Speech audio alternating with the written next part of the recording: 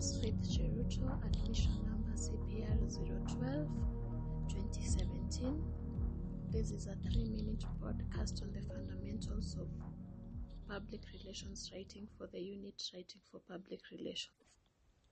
As we all know, the practice of public relations is an integral part of contemporary society.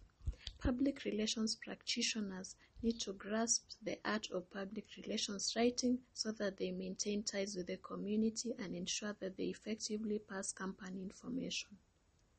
Therefore, one has to understand and integrate the fundamentals of PR writing into every piece that they write.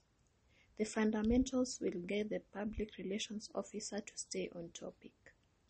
The fundamentals include the following. First, one should set goals on what they want to achieve with every piece that they are writing. The goals will help a public relations officer keep track of their performance and success during their writing process.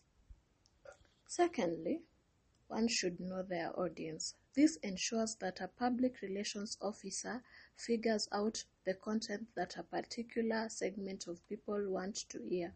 Also, one will know the correct tone and voice to deliver the message.